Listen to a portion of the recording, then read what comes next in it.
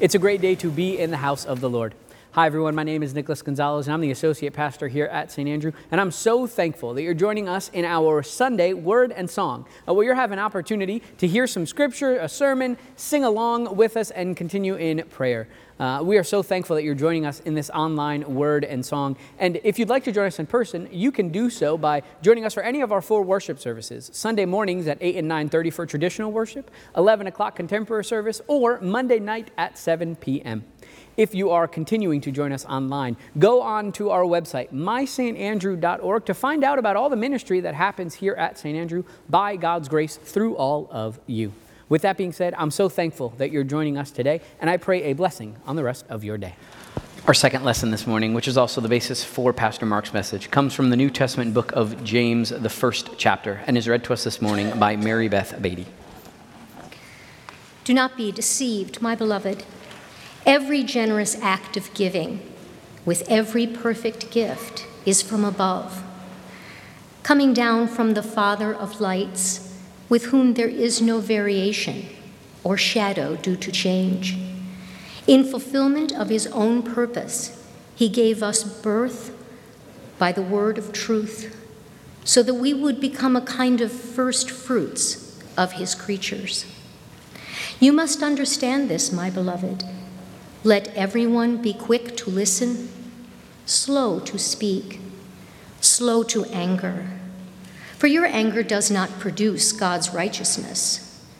Therefore, rid yourselves of all sordidness and rank growth of wickedness, and welcome with meekness the implanted word that has the power to save your souls.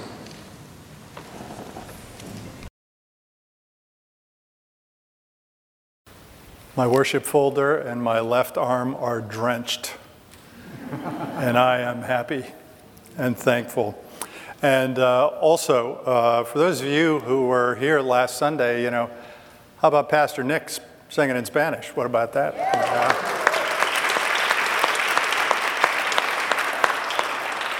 I mean, that was a blessing in more ways than one, but just wait till you hear me sing it in Slovak.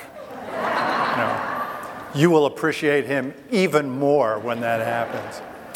Also, those of you who were here last Sunday might recall that Pastor Nick began his sermon on the topic of trust by taking us back to the year 2017 to a seminary internship and to the experience of trust that he had with his supervising pastor when the two of them would go off to a makeshift workout room in the church that he was serving in that internship, and they would lift weights together and spot each other and talk about things like life and ministry together. And so that inspired me to begin my sermon today by taking you back to my seminary internship, although for me the year was 1983. A full decade before Nick was even born, when I had a slightly different experience with my own supervising pastor, and the two of us would sneak out of the main church office from time to time on a weekday afternoon and would go to the other end of the building and into this little Sunday school office that was typically vacant of people at that time of day. And there we would open a jar full of lollipops and would each take out a lollipop, and because this office had a bank of windows that looked out over the hallway about chest high, we would sit down on the floor right under the windows so that we wouldn't be interrupted. And that's where we would talk about faith and life in ways that figured significantly into my own pastoral formation. And so if you can imagine Nick and his guy, lifting weights together, you can probably imagine me and my guy, sucking on lollipops, sitting on the floor, talking to each other. And that brings me to today's bodybuilding exercise, which is to say building up the body of Christ, which is to say building up the church into a strong and healthy spiritual community fed by the sweetness of God's grace. And that topic today is the subject of safe places, which can certainly include physical places, like that Sunday school office, like that workout room, like any place where you might happen to go. in your life to retreat where you can just be yourself in an atmosphere of acceptance and of support. When I was growing up, I remember that one of my primary safe places was my grandparents' house. And maybe you felt that way too, because, at your grandparents' house, you just got loved. I mean, you got the grace, and in some ways it was better than your own house because nobody was, getting on you about finishing your homework or how late you got in last night like your parents did. In fact, I remember having a conversation several years ago with my older brother when he and his wife were looking for a church to join. And I distinctly remember how he said to me, I want to walk into church and I want it to feel like grandma's house. Not that he wasn't interested in discipline or guidance for his life, but because he wanted it in that atmosphere of acceptance and community and family. And so, that is to say that safe places aren't just physical places, although they can be, but they are also, in fact, they are primarily safe relationships. And safe relationships or safe places in your life really do include trusting relationships, which we heard a lot about last Sunday, which take some time to build up and not very much time at all to destroy, which also reminds me of a woman who was a member of the congregation in which I grew up, who I will call Elaine, and was a wonderful person in many ways, but back in those pre-cell phone, pre-email days when none of that stuff existed, the joke at the church was if you wanted everybody in the congregation to know something, just tell Elaine and beg her to keep it a secret. And then everybody would know by the end of the day. Which was a joke, but on the other hand, it is something that weakens the body of Christ. It tears down relationships. And so safe places do include trusting and trustworthy relationships, but they also include some other things, like the things that James speaks about in the passage that you just heard, which is part of a wider, larger letter that he wrote to new Christians, most of whom who had come to faith out of Judaism and came to live this new life believing that Jesus is their promised Messiah. And these are people who, had just grown up in a religious world that was driven by right and wrong and do's and don'ts and religious laws and the judgment that goes with all of that stuff. And so James writes this letter to them, and he gives them what amounts to being this practical guide for living life as a Christian, as a follower of Jesus. Not just with respect to laws and right and wrong and do's and don'ts, but with respect to their relationships with each other and their relationship for the rest of the world. For example, James talks about safe places as places where people like you and me are quick to listen and slow to speak. And that can be kind of challenging because, quite frankly, so often my idea of listening is just, waiting for my turn to speak, and sometimes not even waiting for my turn because we jump in or we cut off. But real listening isn't just waiting for your turn to speak. Real listening isn't just formulating your response in a debate or discussion or an argument so that you can get the upper hand, so that you can prove yourself to be right above all the rest. I have gone down that road many, many times. But real listening is reflecting what that other person is saying, what they are bringing to you, in a way that enables them to be genuinely and truly heard and accepted and have their feelings, whatever they happen to be, validated by you, even if you happen not to agree with the very thing they are saying to you. Why? Because when people feel heard, then they feel connected. When they feel connected, then they feel safe. And when I feel safe, then I am far more open to be honest, to be transparent, to be authentic, to be vulnerable, and even to be more open about my struggles and open to hear things that I may not even want to hear, but that I need to hear for the sake of my strength, my growth, my renewal, and my walk with God. And so Bruce Hartung, in his book on building up the body of Christ, says at one point, I am much more receptive to the feedback of others when I truly believe that the one who is offering it has my best interests or my welfare at heart. And nowhere do I think that's more true than in the pages of the Gospels. In conversations that Jesus had with all kinds of people, like Nicodemus, you know, the guy who was an expert in religion, in the rights and the wrongs and the do's and the don'ts and the laws of faith, and yet in spite of his credentials, he still doesn't really get Jesus, and he's struggling with his faith. And so he finds Jesus under the cover of darkness at night, and he just pours it out to him. And Jesus listens to him and hears his cry, and then says to him, in effect, yeah, you're right, you don't get it. But here it is. Your life is about the fact that God loves you, and he so loves the world that he gave his only son for you, not because you always got it right, not because you obeyed every single law, but because you're God's work of art, and he loves what he has made. And then there's this other conversation that he has, with that woman around a well not far from a village in Samaria. And at one point in their conversation, this woman says to Jesus, as you might recall, I don't have a husband. And he says to her, yeah, I know, you've had 5 husbands. The guy you're with is not your husband.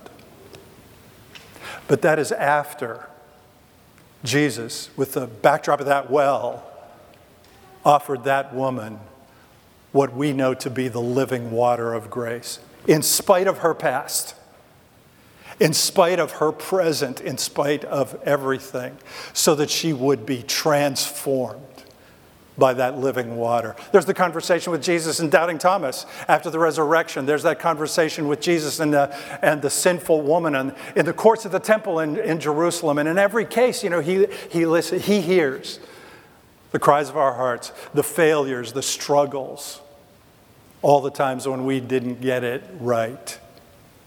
And he responds with the words that they need to hear about renewal and grace and forgiveness and life in their walk with God. So that, like my friend Bruce, I too am much more receptive to feedback when I really believe that the person offering it to me has my best interests, my welfare in their heart.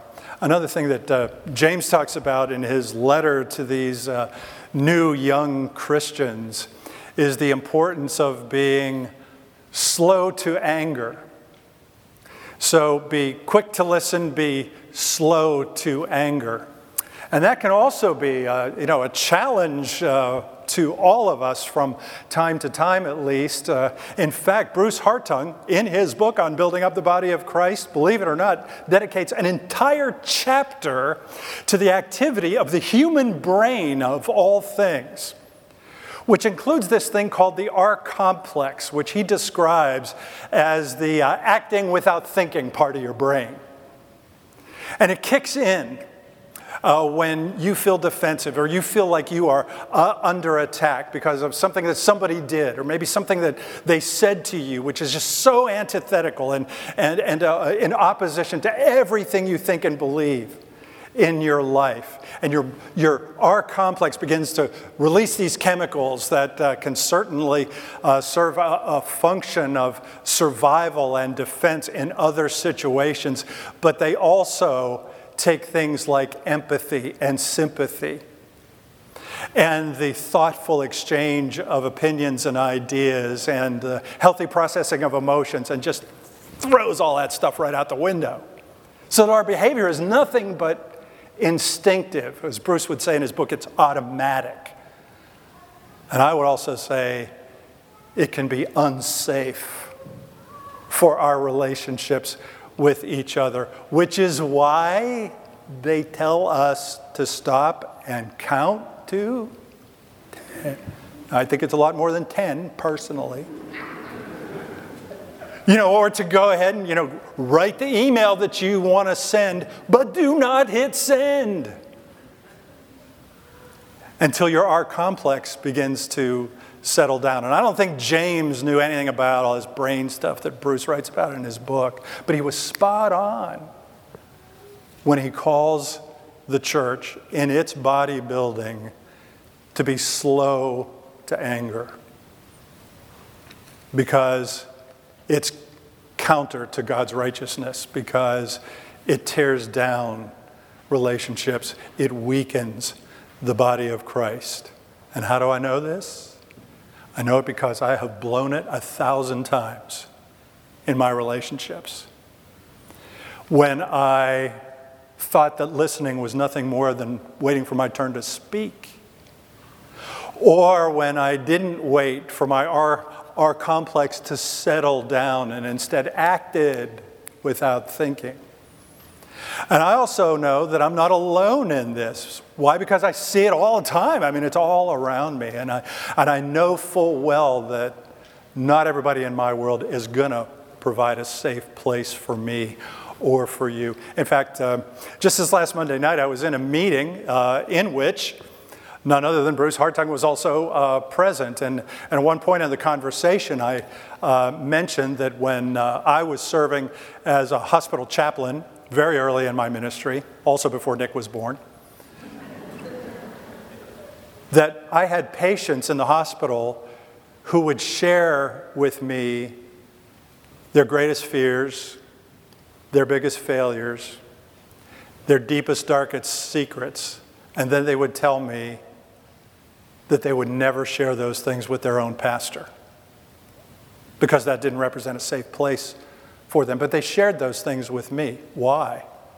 Because I'm such a swell guy. No. It was because I was the hospital chaplain. And when they got out of the hospital, they were never going to see me again. Which is why we use people like therapists and counselors and spiritual directors and folks like that. And yet I decided in that experience that I didn't want to be that kind of pastor. So that when somebody did come, struggling with their choices, struggling with their relationships, with their marriage, with their fidelity, with their depression, with their sexuality, with their abortion, with those moments when they didn't always get it right, when they broke the law, when they didn't know what to do next, that somehow by the grace of God I would muster up the spiritual courage just to listen to them, to hear them out, to validate their feelings, whatever they were, whatever their failures, whatever their heartaches and struggles happened to be, and then following the leadership of Jesus and the advice of his brother James, would then, by the grace of God, encourage a safe enough place that I could speak the words that they need to hear about forgiveness and grace and transformation and change and renewal and life as we walk with God through this broken world. And I hope that's your prayer, because every person who has been baptized into the body of Christ has been called to this body building for the health and the strength and the growth of that body into a vibrant, healthy, authentic spiritual community in our relationships with each other and with all those who have yet to come our way. And so I would just put the questions in front of you today and invite you to ask yourself, am I really listening, or am I just waiting for my turn to speak? Am I really slow to anger, or do I act without thinking? And how can I make my life a safe place? How can I make this house with all of its rooms, wherever they are, a sanctuary, a place of refuge and of safety where we can grow, where we can be transformed and built up as sisters and brothers in the body of Christ for the hope of the world. Next week, our preacher is going to finally be Dr. Bruce Hartung, who will lead us through one more bodybuilding exercise, after which we will bring a close to this 6-week-long series by celebrating the most important part of all on Reformation Weekend. But before we get there, and until we do, I want to close by saying one more thing to you, and that is that if you do not always get this right, if the people around you do not always get this right, if the body of Christ, of which you are a part, does not always get this right, then you should know that Jesus always gets it right, that you can go to him, you can cry out to him, that he will always be there for you, and he always is there for you. He has a plan for you. He has meaning for your life. He has purpose for your life, not to harm you, but to prosper you and to give you hope and a future, because you're God's work of art. And whoever you are, he loves what he has made, so that together we might live and grow up and give him honor and glory and be an authentic, healthy body of Christ together until we are all safe and secure in the arms of God. In the name of the Father, and of the Son, and of the Holy Spirit. Amen.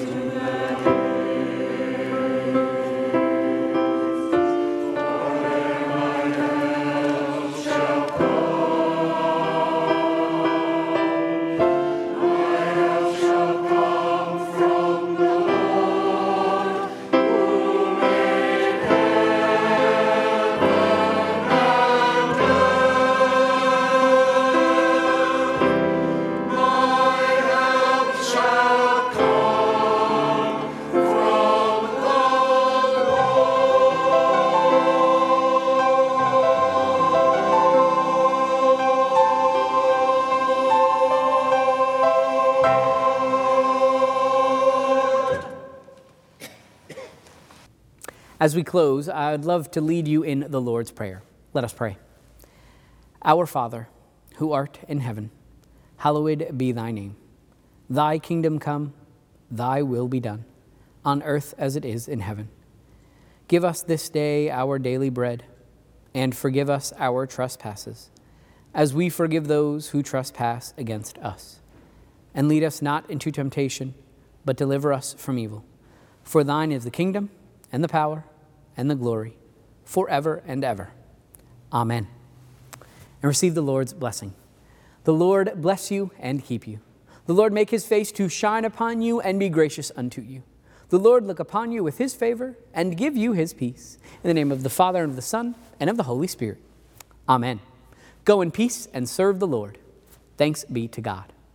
On behalf of the Reverend Dr. Mark Rickel and myself, we are so thankful that you joined us today, and we invite you to continue in joining us in our weekly Sunday Word and Song. Blessings.